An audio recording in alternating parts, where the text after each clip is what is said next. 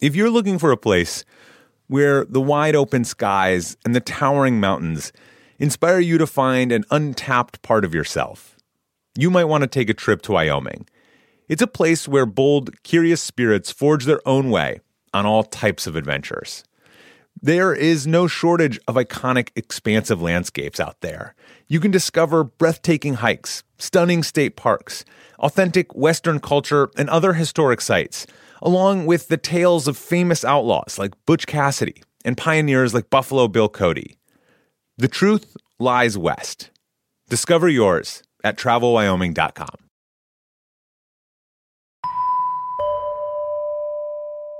Earth. What a place, you know? What a place. It's where we all are. It is day 9 of the Atlas Obscura Holiday Advent Calendar. And it is leading not up to the holidays, but the return of new episodes at the end of January. But this week, we are going to explore some classic episodes about the extremes of Earth, about how life came to form on this strange planet that we all live on. And today, we're going to play one of my favorite episodes of all time about one of my favorite places of all time. It's this place that shows just how massive and mysterious and wondrous microbial life can be. We're going to speak with a sea captain who witnessed something only whispered about in sailor lore, and a satellite expert named Steve Miller, like the guy with the band, but not him, who became a kind of space hunter on a mission to find mysterious, glowing microbial sea monsters. We are heading out into the middle of the ocean to drift among the Milky Seas, this glowing patch of water the size of Connecticut. It is all just kind of pure microbial magic, and I hope you enjoy it.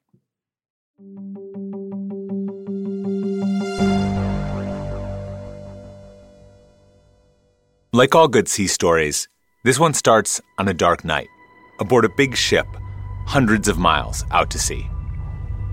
John Briand, the captain of an oil tanker called the SS Lima, and his wife Brenda were standing up on the deck. It was such a lovely evening. We were actually just taking some time out, chatting with the officer of the watch and just enjoying what was a particularly calm night. And there was no moon. I remember that. There was no moon. The Lima was sailing south through the Arabian Sea. There was no land in sight, just glassy water, rippling softly in every direction, all on a dark and moonless night. And that is when one of the officers spotted something on the horizon. The ship was sailing towards a strange, bluish-whitish glow, emanating up from the surface of the water.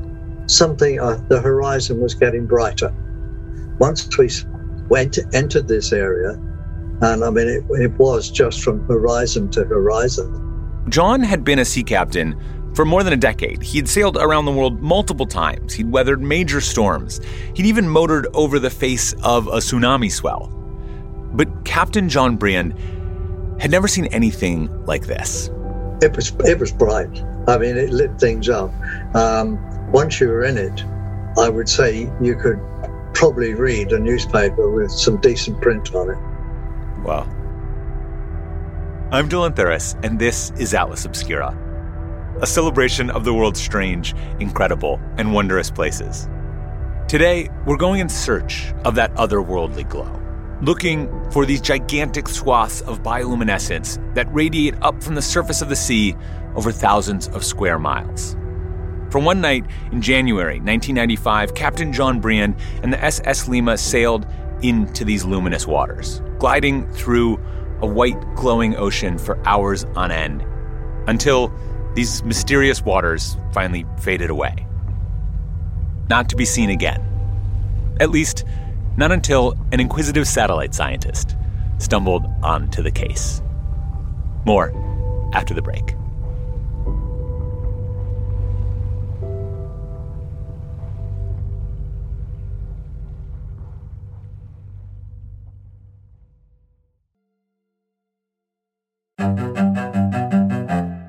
In 2004, a group of meteorologists were meeting at a conference on the west coast of the United States.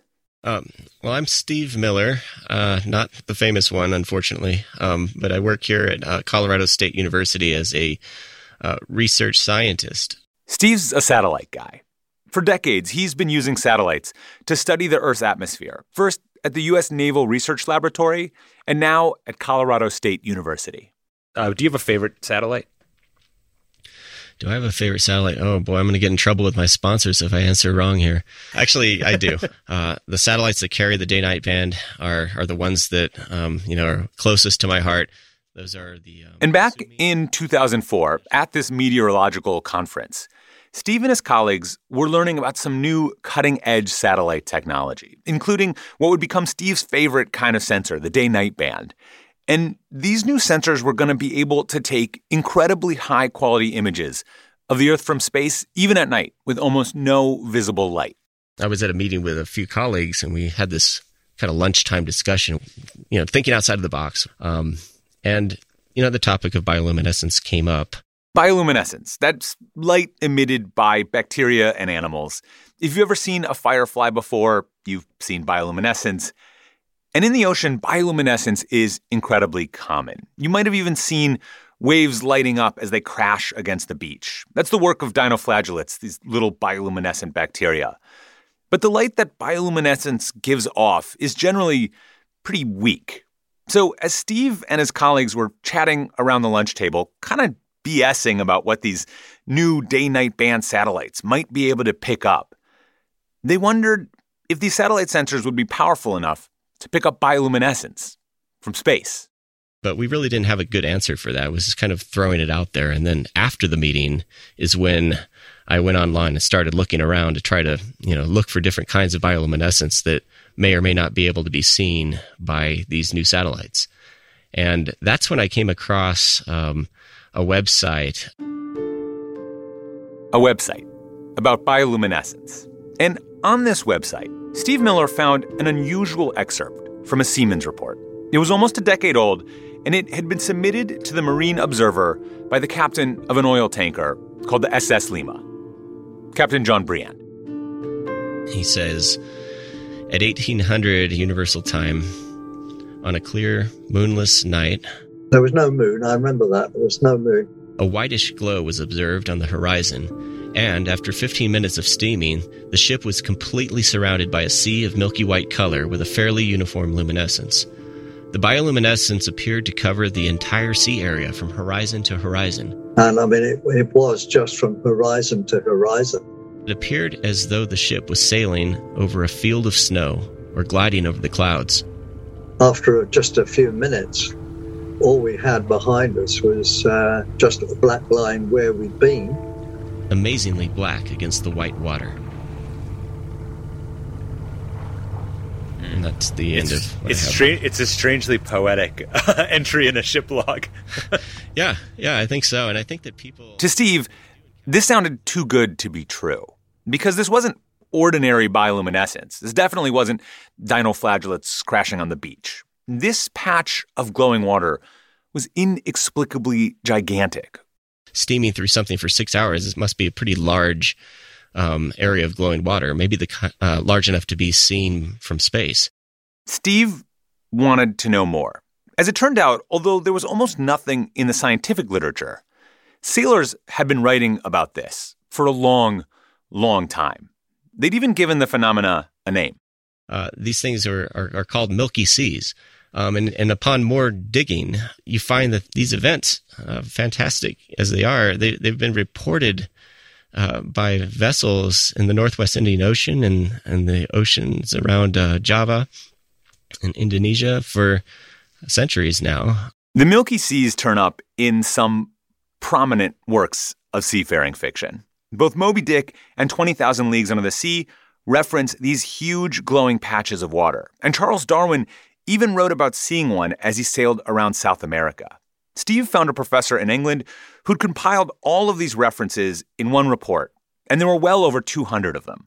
But despite all of this sailor lore, scientifically, no one really knew anything about them. It's been more part of the folklore of mariners and in science fiction than it has been part of scientific knowledge up to this point. So it was kind of exciting to come across something like that and think, well, now we have perhaps a means to go and look for one of these things. And now we have a report from the Lima that's telling us exactly where and when one of these was sighted. Unlike the sea captains who came before him, Steve Miller didn't have to sail every inch of the ocean hoping to happen on a Milky Sea. Steve was a satellite guy, and he had Captain John Briand's exact coordinates from the SS Lima in 1995. It was relatively early for this kind of nighttime satellite imagery, and it would be using old technology, and the resolution would be pretty terrible. But Steve thought that maybe, just maybe, there might have been a satellite passing over that spot where John Briand and his crew had sailed the Milky Seas a decade earlier. Steve started searching through old satellite records. It was, to be honest, kind of a Hail Mary. There's a lot of considerations in terms of, well, is this a date when the satellite was passing over that area? Was it, the right conditions of light in the sky? A satellite had to be in the right position. It had to have the right kind of sensor. Even small amounts of light, like the moon being out, would be bright enough to drown out the Milky Sea. But Steve Miller got lucky. There was a satellite overhead on that night. It happened to have a low-light sensor that could take decent images in the dark. And as Captain John mentioned, it just so happened to be a moonless, cloudless night. And so now, almost 10 years after a satellite had snapped that picture, Professor Steve Miller was staring at that very square of ocean on his computer screen. I really didn't see anything at first. In fact, it showed really just what looked like a fingerprint smudge on the monitor. But when I grabbed the box that the image was plotted within, and I dragged it across the screen to go do something else, I noticed that the smudge moved with it. And I moved it back, and the smudge moved again, up and down, left and right. And so it was part of the image, in other words. That smudge, containing the SS Lima, was 15,000 square kilometers. It was a smudge the size of Connecticut, and it was glowing. The Milky Seas were real, and they were absolutely enormous.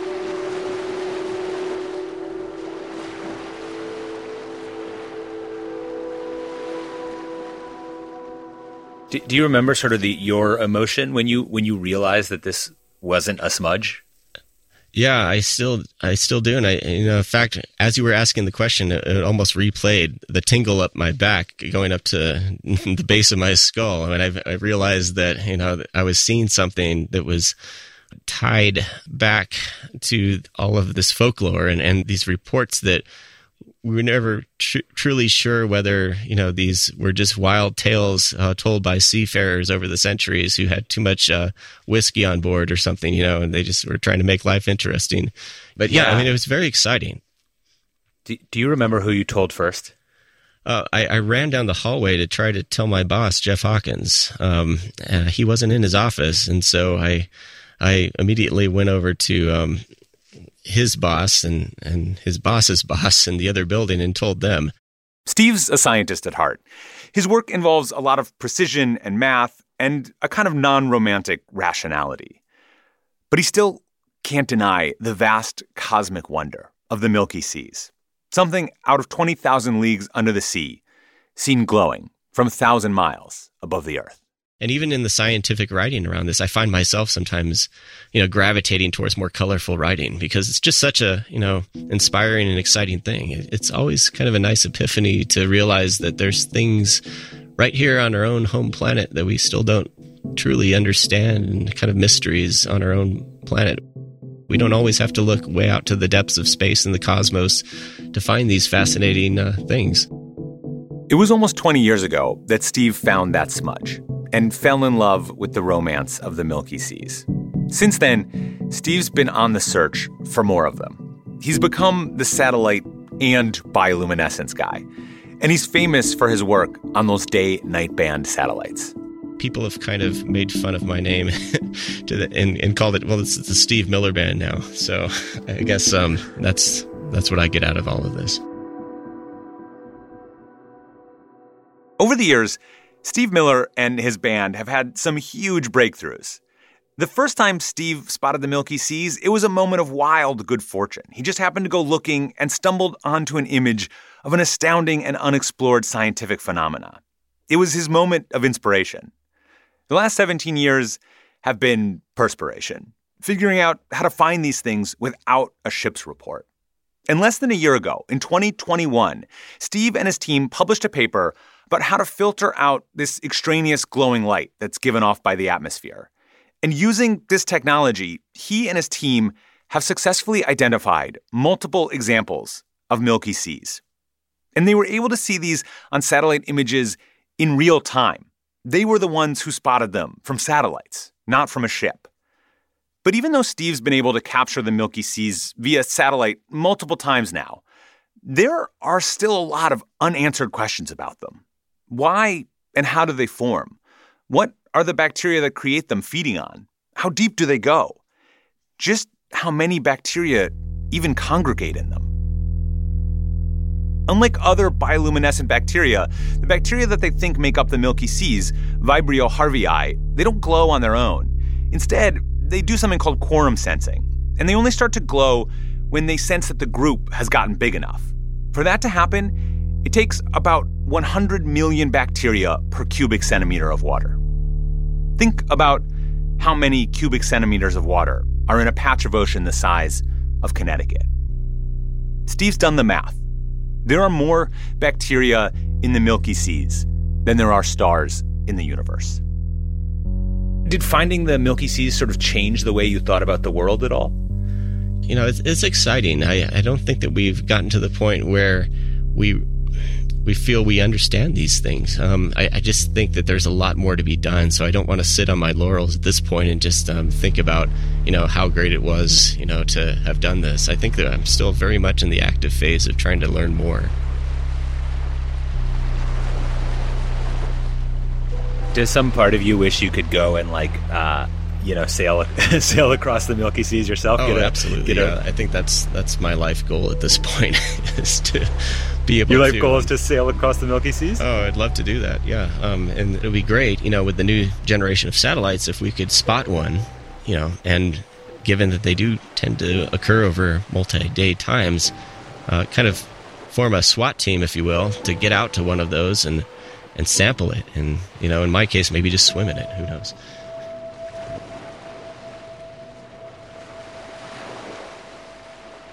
I want to give a huge thanks to Steve Miller for telling me about his work searching for the Milky Seas. I've talked to him a couple of times over the past few years, and it is always just an absolute delight. I hope that he gets to swim in the Milky Seas, and I hope I can come with him.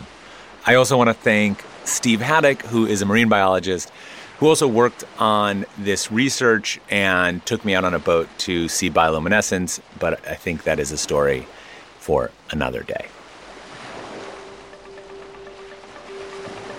Our podcast is a co-production of Atlas Obscura and Witness Docs. This episode was produced by Sarah Wyman. The production team includes Doug Baldinger, Camille Stanley, Willis Ryder Arnold, Manolo Morales, Gianna Palmer, Tracy Samuelson, John Delore, Casey Holford, Peter Clowney. This episode was sound designed and mixed by Chris Naka. Our theme and end credit music is by Sam Tyndall. I'm Dylan Thuras, wishing you all the wonder in the world. I will see you soon.